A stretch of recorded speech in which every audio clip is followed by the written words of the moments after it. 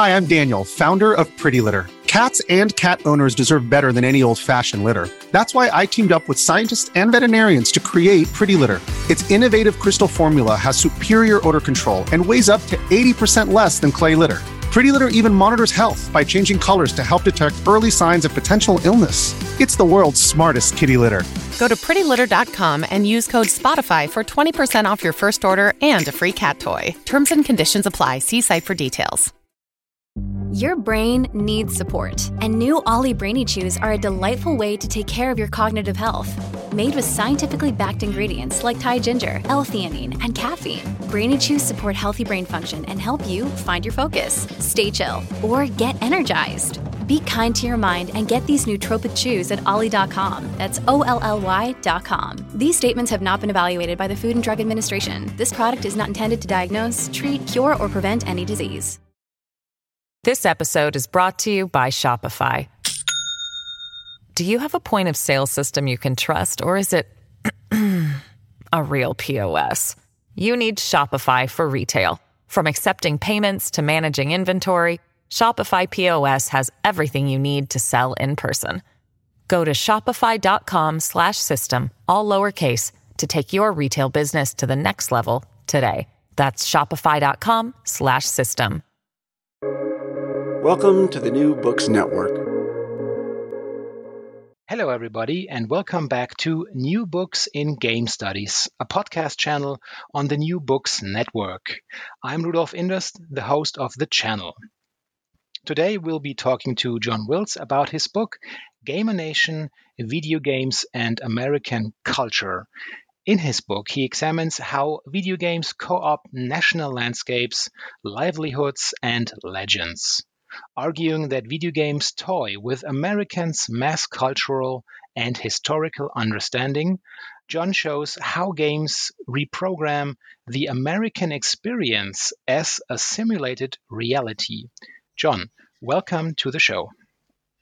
Thanks, Rudolph, and great to be here on the New Books Network. Thanks for the opportunity.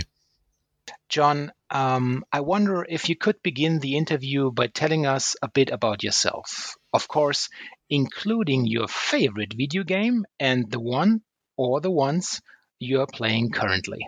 Thanks, Rudolph. Well, I'm the cultural historian at the University of Kent in the UK, and I focus on American popular culture, and I've kind of branched into game studies over recent years. In terms of playing video games, that's a longer story than my academic story. I've been playing video games since I was a child in the 1970s, so I was probably one of the first generation of gamers, I guess. And one of my earliest experiences is playing Breakout, that kind of tennis bat and ball game at the local, in the UK, fish and chip shop. So playing a game when I was growing up in the arcade there. I would say that, yeah, definitely I'm a gamer, and my dedication is varied across the eras, but I have a few favorite machines and favorite video games.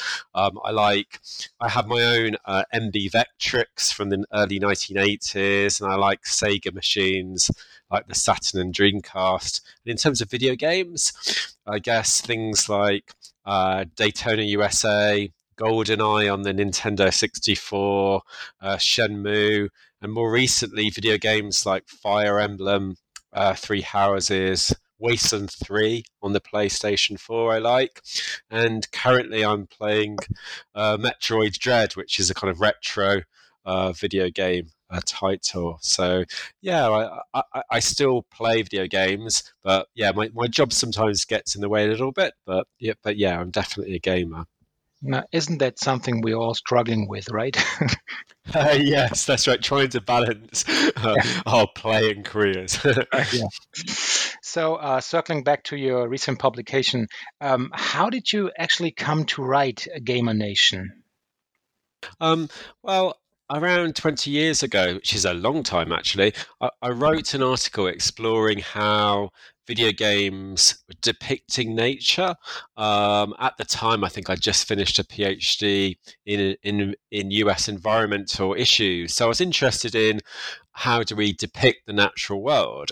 But I was also, as I said, a gamer, and I thought, oh, how do video games tackle the organic? How does the digital tackle the organic world? So I wrote a piece there, but I left it. I didn't really go back to it. I didn't explore games that much, which in retrospect I probably should have done. And then about 10 years ago, I wrote an article on how the American West was set.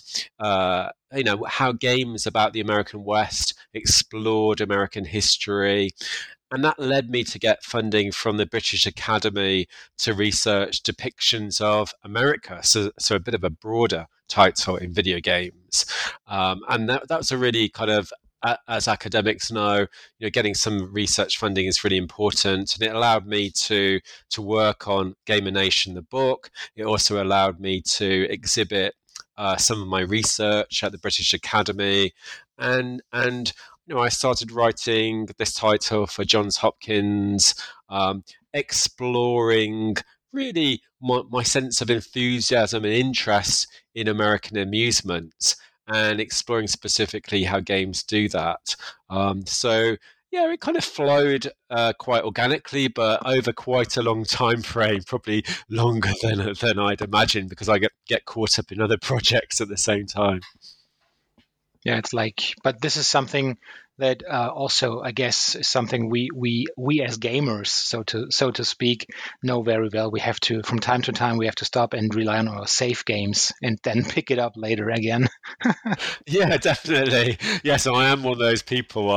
I will save a game and then come back to it sometimes a few weeks or a year later, but I also have no clue what I'm doing. So hopefully that's not a problem in my academic work. But yeah, I have those things go on. Yeah. Well, you decided to let your version of a ludic America start in the 1960s and 70s. Additionally, you do introduce the concept of frontier to your readers. Now, I'm pretty sure this is exactly where you had the attention of all US history scholars and teachers alike. Could you please take us through your thoughts here? Yeah, of course. One thing to say, quite naturally is, the ludic play is part of the human condition. It's also part of the animal condition. If you have a cat or a dog at home, Rudolph, I don't know whether you do, but you see play as something that every living thing naturally does to some degree. And so our ludic past, our playing past is obviously dates back to our beginnings. Naturally, with this project, I'm not going to go anywhere near that, and so I have to be arbitrary and choose somewhere to start a kind of project on ludic America, what time frame to look at, and yeah, I chose the 60s and 70s to chime and correspond with what we might call a kind of digital turn or a video game turn, and the emergence of a new form of digital play. But as you know, the ludic and play vastly precedes that, and and also games precede that. Johan Huizinga's book on play is from the 1930s, and we there's a longer history there. But for me, looking at the video game turn, looking at video games as a kind of manufactured product, we really need to home in at that genesis period of the 60s through 70s. I think it's also important, and I think I've done a little bit in Gamer Nation to do this, to make a nod that video games and digital play don't just come from nowhere.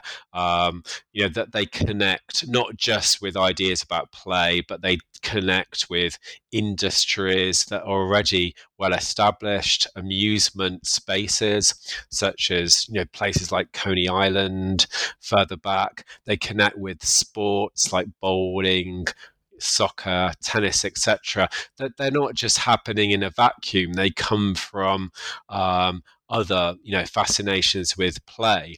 But certainly, yeah, for me, I chose that period. And they also reflect a burgeoning time of play in the United States, anyhow, for the middle classes, more free time, more affluence, which gives us energy and space for more playtime. I think that's an important aspect too. In terms of the frontier, yes, it's a big word, isn't it? I can remember when I was looking at Western history when I was doing my PhD back in the 1990s, and I read an article about. I think it began with the line the new F word, or how loaded it is, but also how offensive it can be too. In my work, I'm drawing on my tradition as a kind of Californian Western historian, and the frontier does come to mind. It's an American powerhouse of a term. There's a whole mythology around it, as you know, a kind of epic voyage and a discovery element to it. In terms of games, what I'm trying to do there is to get a sense of, in that time frame, there's a sense that the games connect with fascinations with a new technological frontier, the sense of future gazing that happens in the United States. I'm thinking in terms of world fairs at Seattle and New York in the 1960s, that fascination with the space age, the military industrial complex, which is really exploring computer uses. And JF Kennedy talks of a new frontier. There's a sense whereby the frontier is not so much backward looking but forward looking in that period. And I think video games and video game technology is a little bit part of that picture of future gazing. And that's the kind of sense I'm trying to pick up on here. I'm certainly not trying to argue, however, of kind of keeping alive old frontier values or some of the problems, but I do think there's a kind of technological frontier happening. Well, if I get you correctly, you're also talking about, or you do understand games as a, let's say, driver of technology then, right? Yes, I think that often it's underestimated the impact that games can have on industries, technology, and the public. We tend to see games as a soft thing, a kind of soft technology, something that's frivolous, escapist. But actually, if we start exploring games in a serious sense, we realize that they're part of much more. The fact that some of the earliest games were tied into developing, nuclear or military strategy, or working out what computers can actually do. It shows that there's a serious side to games and to play that we tend to push to one side, I think, in our culture and sometimes in our scholarship too. Yeah. It's funny though, because since the ubiquitous term of gamification seems to be one of the honey and favorite words of people dealing with business nowadays, but only in these terms, in these terms of achievements and trophies and rewards. But you also talk about another aspect of it when you're talking about taking games serious, right? Yeah, I mean, I think you're 100% on with the buzzword of gamification, and well, I think there's an element of seriousness in game studies and thinking about how games can shape how we function. Yeah, it's definitely a kind of in thing at the moment. Certainly wasn't there in earlier decades, but we have that term there. I am definitely arguing for kind of a more thoughtful and reflective sense of how we engage with video games. I think that's incredibly important, and to not get caught up in kind of old stories of video games, but to try to revisit the topic and find new ideas about them is important too. Great, yeah. In your second chapter, then, you bring together games that focus on the American West in the 19th century and video arcade titles from the 1970s and 80s. Now, I must confess, I had to smile reading this very chapter, since one of my students told me recently that she was very sorry to have missed this great time period of arcade entertainment. And of course, I had to ask her where she might have stumbled upon the depiction she had in mind. And guess what? Of course, it was, ta-ta, Stranger Things. That's a brilliant story, and I think a few of my students have said that too. Because I teach a module on games and history, and there's now almost a little bit of a mythology or a novelty, at least, over imagining what arcade spaces were like and what arcades were like in the 1970s and early 80s. I think. Yeah, we are now caught up in nostalgia for that period. There's a special fondness, isn't there, as there is, for a generation or two ago. It's currently for the 1980s, and we can see that just in terms of what the last few weeks, the Top Gun movie, people have a kind of recreated romantic eye on that period, and I think video games are one of those big popular culture items from that period. And for those who didn't have those lived experiences, they're now watching them, aren't they, through Stranger Things and other programs. I think it's also, it is an interesting time. There's some new work coming out on arcade spaces. There's a sense of understanding them as distinctive social areas.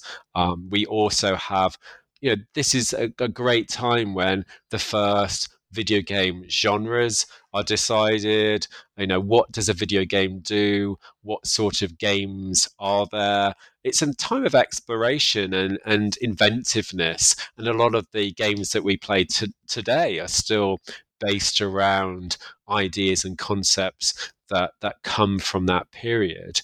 In terms of the American West in games, naturally, again, because my PhD was on California, I had a sense of how has the American West been depicted, and for me, it's very interesting how traditional stories such as those of the West were sometimes, not always, but occasionally used to draw people into what was a new media item, to draw people into video games and a new technology.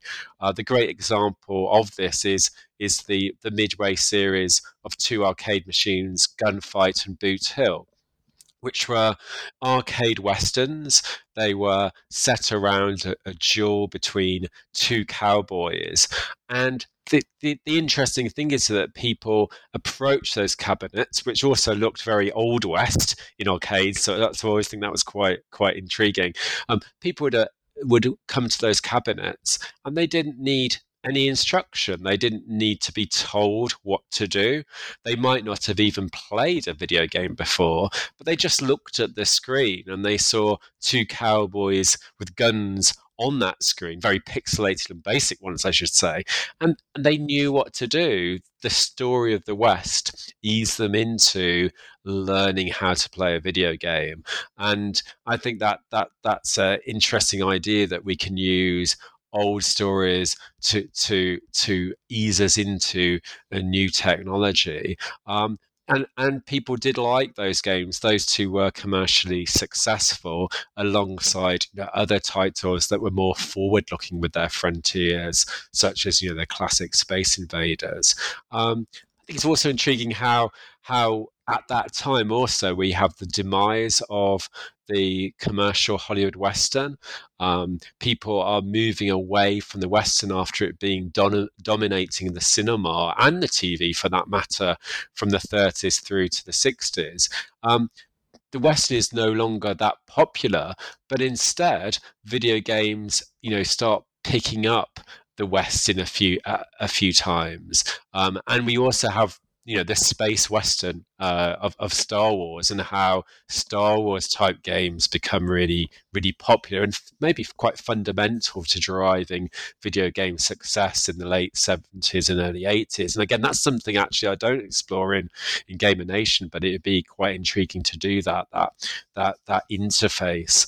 And the final point to make is one of the other great things about this is that games like Gunfight, Boot Hill, and later westerns, they give players the ability to shoot back, to interact with the West. If we look at arguably the first Western, cinematic Western, The Great Train Robbery from the early 20th century, there's an amazing scene in it whereby Justice D. Barnes, a cowboy on screen, points his gun at the cinema audience, or at that time kind of vaudeville theatres, and shoots at the audience. Obviously not they don't get hit, but a lot of the people watching apparently did duck or wonder what to do, or were scared because they were facing somebody with a gun. And it's really important how video games, this is the first time in a sense they get to shoot back, and they manage to interact with that story for themselves and not be a voyeur, a victim, or just the audience with it. Two thoughts here. When you are saying that the Great Western productions, the film productions, were some sort of what these early developers had in mind. We are talking about the classical U.S. Western, not the, let's call them, gritty Italian post-Western era, right?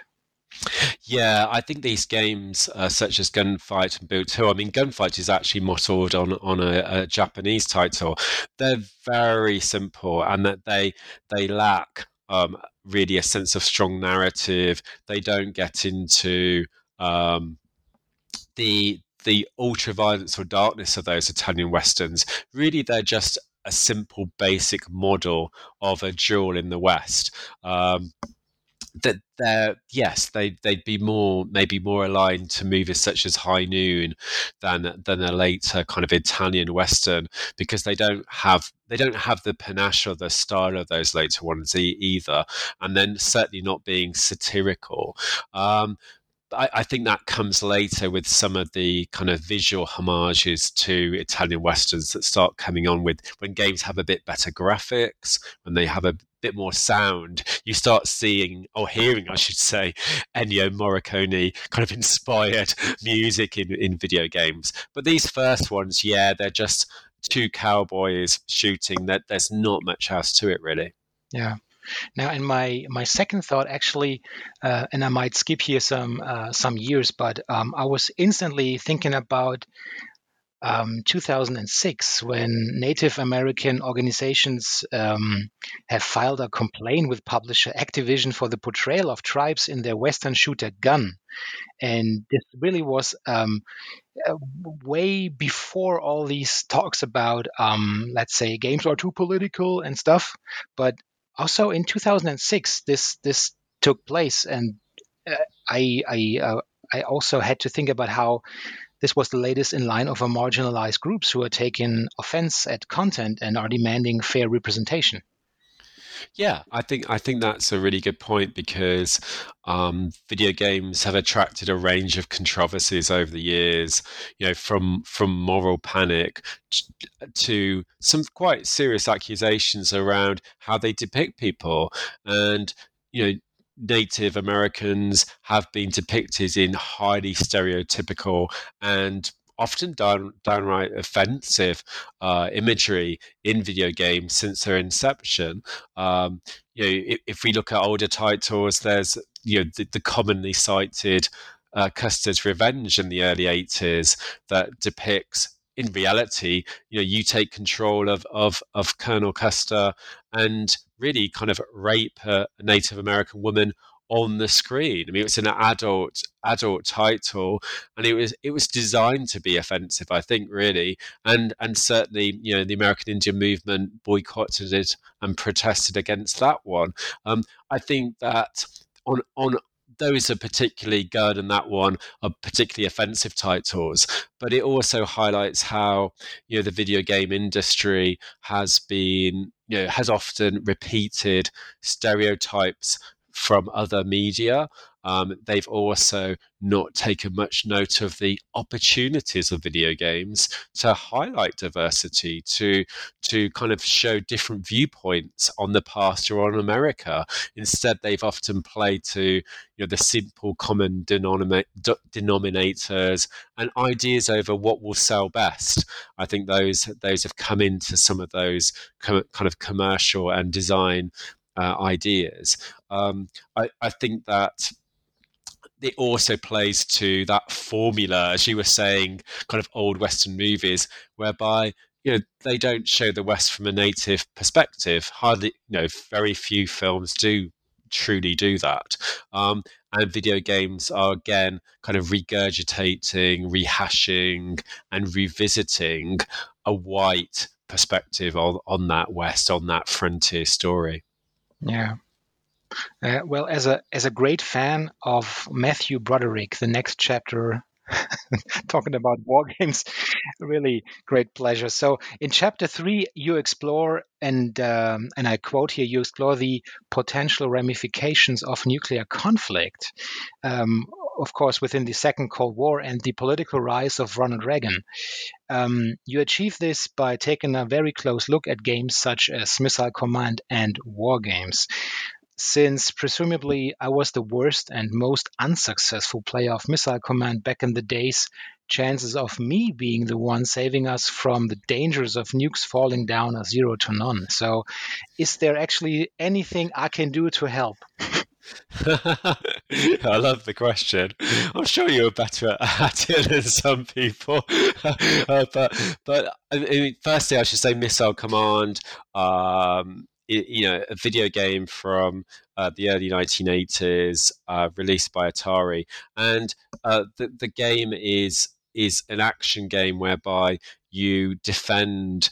Usually, I think it's 4 or 5 cities from incoming missiles, which were originally designed to be ICBMs, nuclear missiles, raining down on your cities. And you attempt to shoot them down using your own technology, creating these quite spectacular, at the time, pixel kind of clouds. And the aim of the game is to last as long as you can, to stop these missiles coming in and destroying your cities.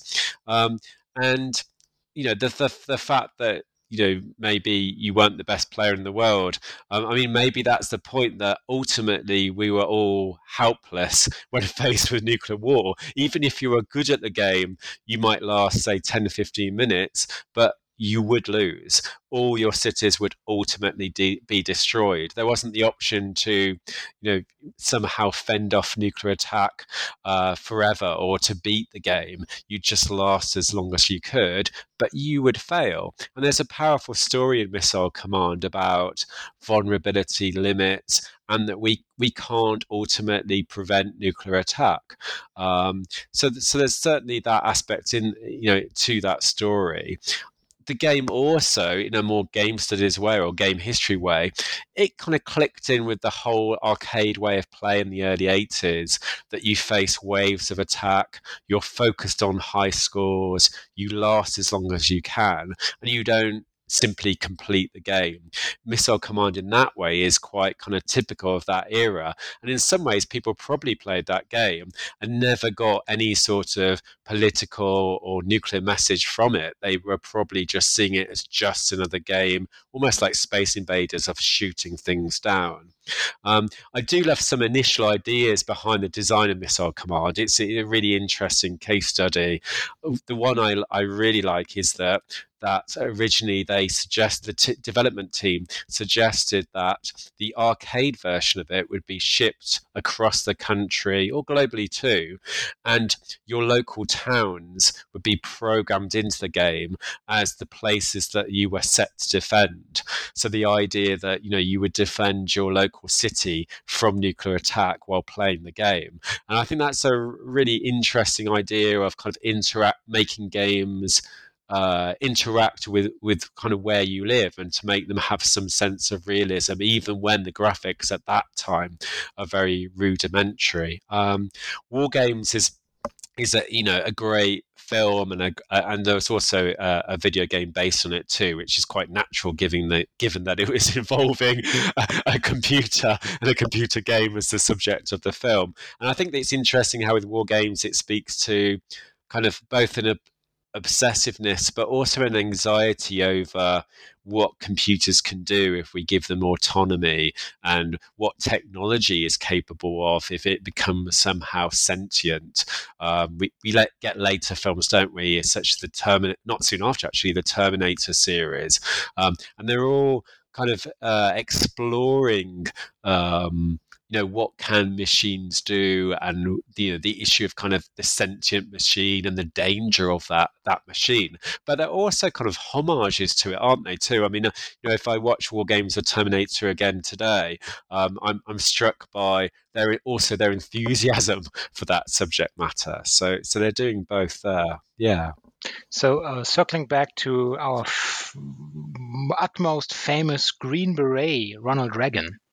Right, he was it wasn't Ronald Reagan. Of course, it was another actor, right? But our famous ex-president, U.S. President Ronald Reagan, the way he was, well, correct me if I'm wrong, but I always got the feeling the way he was portraying characters back in his days, aside from a few productions, was a rather, let's say, if you really want to achieve something, you can do it. Hard work pays off mentality. So how would you combine these, let's say, rather bleak foresight of a game like Missile Command with the strong and powerful message of achievement and performance of someone like Ronald Reagan? Yeah, I mean, Reagan's an important figure in that period. I mean, he's the 1980s president. He's recognized as he's tied to ideas about American superpower status, about winning the Cold War in the period, and he also makes use of almost like video game imagery and sci-fi imagery when he launches his SDI, Strategic Defense Initiative, in the early 80s. And it gets the moniker of a Star Wars program, whereby he has the idea that the United States can be defended against any nuclear attack by creating lasers and having this very kind of fictional landscape of defending the United States against the Soviet Union. And I think that in a way, how we might see some of the games of the time, they capture a little bit of that power, that directness, that simplicity, the idea that you can become a hero in the video game and single-handedly take on the Soviets or whatever the enemies are. The Rambo series with Sylvester Stallone in it. There's a sense of, again, this kind of masculinity and this conquering of any threat. And to a degree, I played some Commando games, some Rambo games from the period. They're very kind of cartoony, but they do give a degree of kind of empowerment to them, and certainly this binary world of heroes and villains, and that you're on the good side and every single character you come across in the game is on the bad side and you just get rid of them. There's such a simplicity and naivety over those gamescapes and those ideas. And I think Ronald Reagan, when he situated the Soviet Union as the evil empire and the kind of villain of the world, he was doing the same sense of appealing to our wanting of binaries, that we're the good guys and they're the enemies. Yeah. Do you sense some sort of comeback given the current political situation with Russia? I don't know yet. I think that the Call of Duty series has at times traded in those sense of binaries. I think that Donald Trump, his whole platform of making America great again was trading again in kind of binaries and this sense of America as the hero nation. That there's elements of that actually to some extent presage the immediate threat of Russia today. I think maybe in the US setting it's been going on for a few years actually. Whether they have kind of fully whether video games have fully explored that, I don't think they have yet, but they've certainly traded for some time in simple ideas of heroes and villains. I see. Yeah. Well, that's interesting. This episode is brought to you by Shopify. Do you have a point of sale system you can trust, or is it a real POS? You need Shopify for retail. From accepting payments to managing inventory, Shopify POS has everything you need to sell in person. Go to shopify.com/system, all lowercase, to take your retail business to the next level today. That's shopify.com/system. John, the next chapters take a bit of a jump forward on our timeline then. Chapters 4 and 5 do center around the attacks of 9/11 and the following, what has become known as the War on Terror. Furthermore, you also pose a very interesting question, and I quote here, do games of the 2000s play a similar role as Rambo films of the 1980s in dealing with national trauma? Well, I have to ask then, do they? I mean, to some degree, there's a sense of rescuing America in these titles. 9/11 was a huge, traumatic, and startling event that started the 21st century, and an attack on American home soil, is a huge deal, and naturally so. I think that it's inevitable that 9/11 shapes popular culture as well as military actions such as the War on Terror. Video games actually struggle in a sense to respond to that event because they're seen as too frivolous and too lightweight to take on the heaviness of 9/11. So many of them at the time eliminate references to New York City. They simply don't go there. While Hollywood censures for a few years, video games stay well clear of 9/11 because it's such a hallowed ground and it's such a serious topic, and that's one issue there. But I think what they do, and which is the point I think I was trying to make with that chapter, is they also they explore it, but from a broader, more abstract idea of getting back at terrorists, or rescuing America, or winning a war, it may be on a video game, but you're still winning the war and beating terrorists.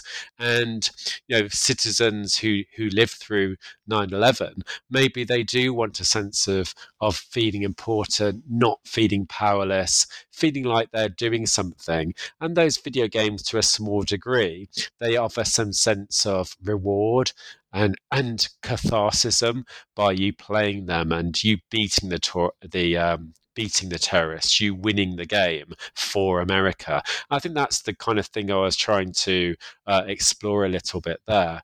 Obviously, it is still not on a kind of serious level of engagement, and it does highlight how sometimes video games have struggled with serious events. A game that looked at the Columbine school massacre, for example, that explored on some level what it was, what that school killing was about, but was hugely lambasted in the press. I think that there's a fine line, and video games can still have a sense of being criticised and being looked at very critically when they deal with serious topics. Yeah.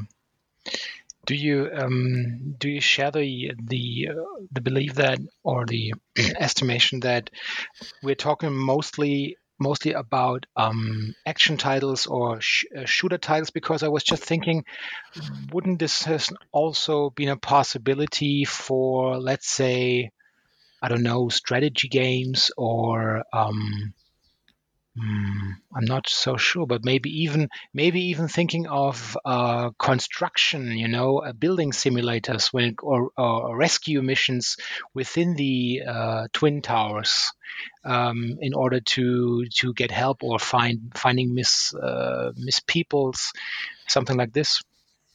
Yeah, I think that's a really interesting and original point, isn't it, that you made there? Because actually, what happens is, we get mainstream first-person shooters. We get games about killing, and those are games also whereby we have the first-person point of view on these things. They're a lot more visceral. They're very action-orientated, and they're often a bit more linear in terms of narrative too. The game being didactic and telling us how to think a little bit. Yeah. Those have been the more common forms, but we haven't we haven't explored other ways of treating these topics and other gamic ways of treating them. I think just your idea of rescuing. There were a few kind of fire surface games, but not ones focused on 9/11 that have come out over the years. But it's interesting. These are not games that people buy. They're not the commercial mainstream titles. And as the criticism of the industry has been for some time, it gets caught in certain genres and certain types of game, doesn't it?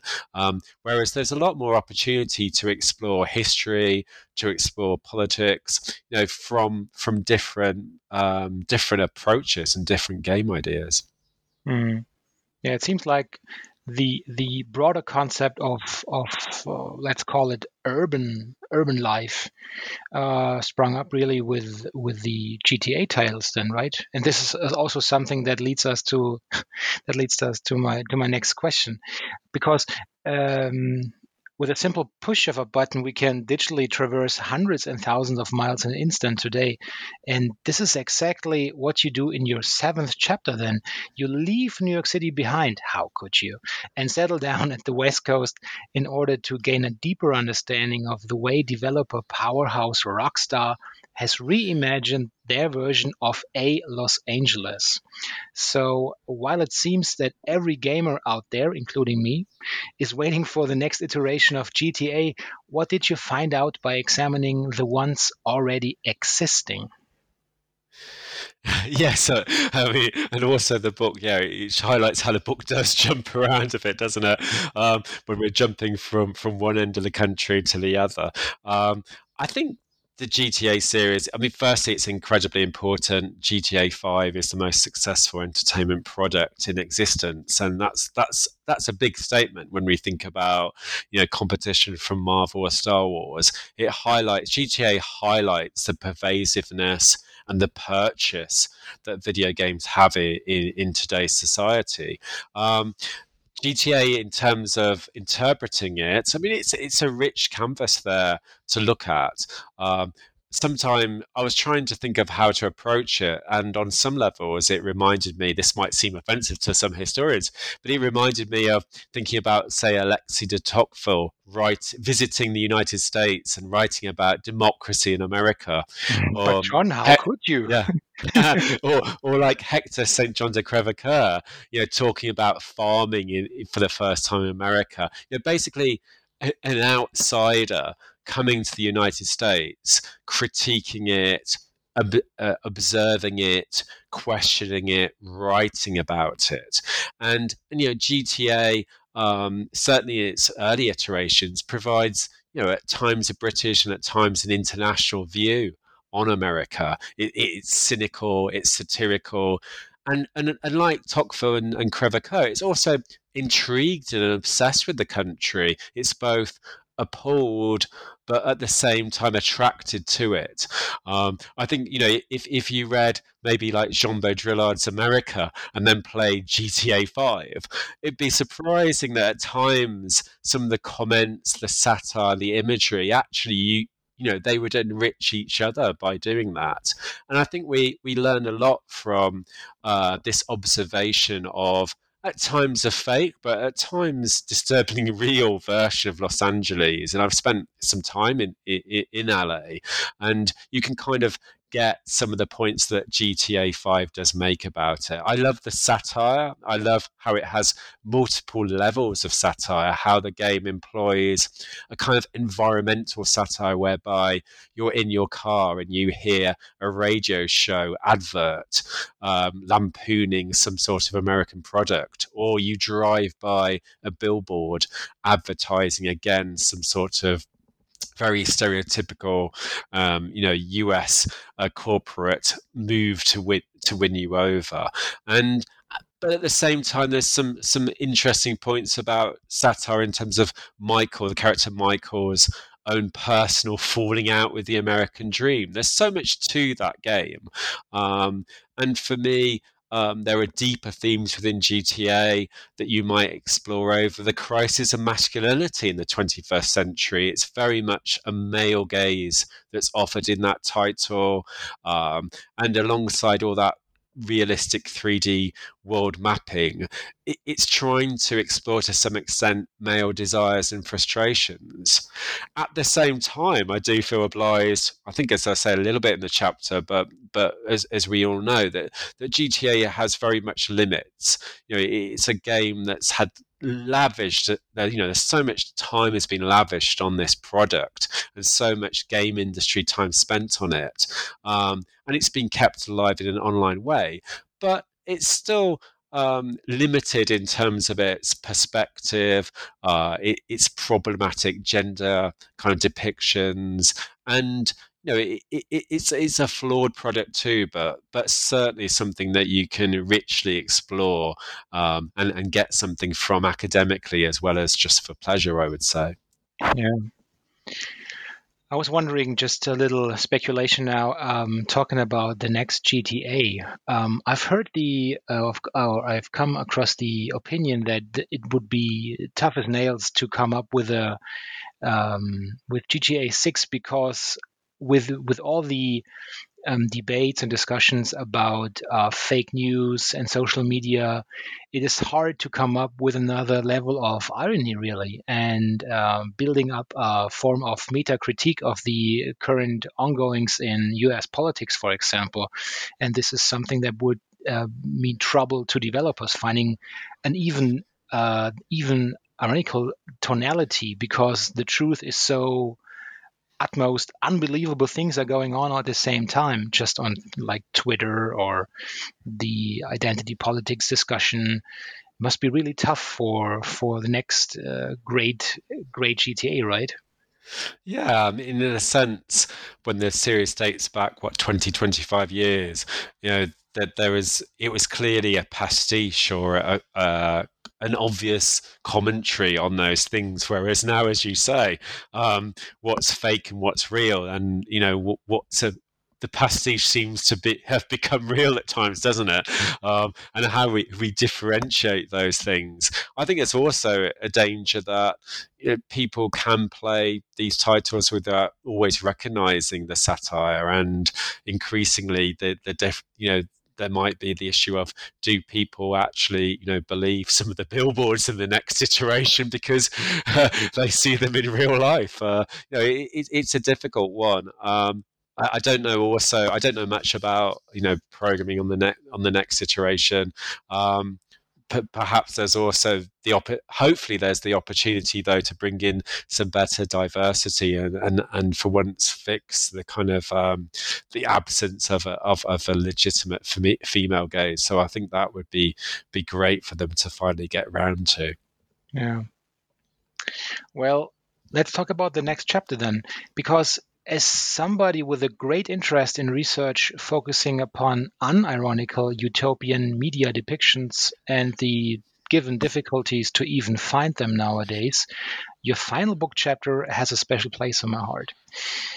Almost 20 years ago, I briefly also conceptualized the online Ludo platform Second Life as an utopian possibility space while writing my dissertation about MMO guilds as political communities.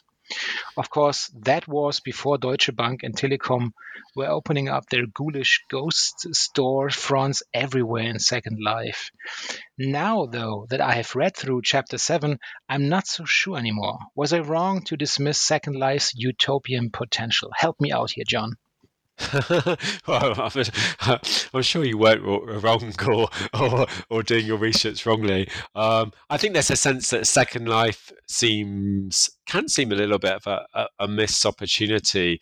Maybe it was a bit futuristic or before its time. Second Life was an exploration of digital living. The idea that you could basically move your life into what looked like pretty much a video game, and that would involve currency, it would involve relationships, it would involve building your own home, exploration, community, politics, all kinds of things. And to some extent, by around 2008-9, there were businesses moving into this online platform. There were political assemblies, there were protests. It seemed to have some kind of potential there to highlight how we could shift into a digital society more. I think problems came up in a sense. The technology platform needed updating. It's also kind of went a bit mismanaged by Linden Labs, who created the game. But there's a powerful immersion value to it, and I think that maybe actually that kind of idea will increasingly speak to us again, that you can make a shift to digital living more, that you could maybe create your own kind of utopian space or found new relationships in the digital world.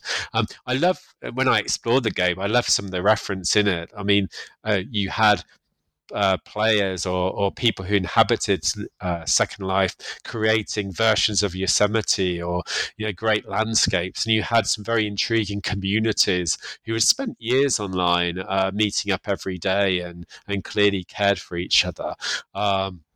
But I think there's a sense that some of the democratic rhetoric, some of the potential of what a digital utopia could be, that certainly had gone when I visited the game. In a sense, the reality of when I looked at Second Life was it was more around of digital ruins and some weird kind of cults online there. And so it was more a kind of dystopia than a utopia. And it also highlighted how online worlds are precarious things, and that something might grow for a few years, but then it could just be disconnected or disappear, highlighting how ephemeral these projects can be, however big or utopian they start. So the metaverse, is it bound to become the next Second Life then? I don't know. You tell me. It could well be. I think it's going to be a difficult prospect. I mean, we have kind of embraced digital lives on so many levels now, haven't we? That the idea of getting that right, or one company or one idea dominating that, I think we're at the point whereby we have so many different choices and different interactions that it's hard for one thing to take hold. Well, we've taken a lot of your time, so let's bring this thing to an end. What are you working on now? And of course, what will you be playing next? Well, I've just finished an edited collection on Red Dead Redemption, the Red Dead series by Rockstar, with Esther Wright at Cardiff University. So Esther and I have put a lot of energy into that book, and that comes out in the spring. Red Dead Redemption: History, Myth and Violence, the video game West. I'm still working a little bit on Red Dead myself, looking at ideas about time in the game. That's what I'm currently interested in. And I'm trying to do a small exhibit on games for the Medway Gaming Festival, if I can get organised quick enough. In terms of playing, I need more time for this. I'm looking forward to a few kind of retro titles. I think there's a version of Advance Wars, Perfect Dark, Metroid Prime. There's a few oldies that are being reimagined that I'll probably be overexcited with, and then have not enough time to play. But hopefully I will get there. Yeah, that's about it, I think. Yeah, so there's a lot to do. Sounds like a great project, though. I can't wait to get my hands on that Red Dead Redemption project you're working on. I want to thank you for being on the show today, and I really enjoyed it. So take care and goodbye. Thanks so much, Rudolph, and thanks for the opportunity. See you soon. Bye.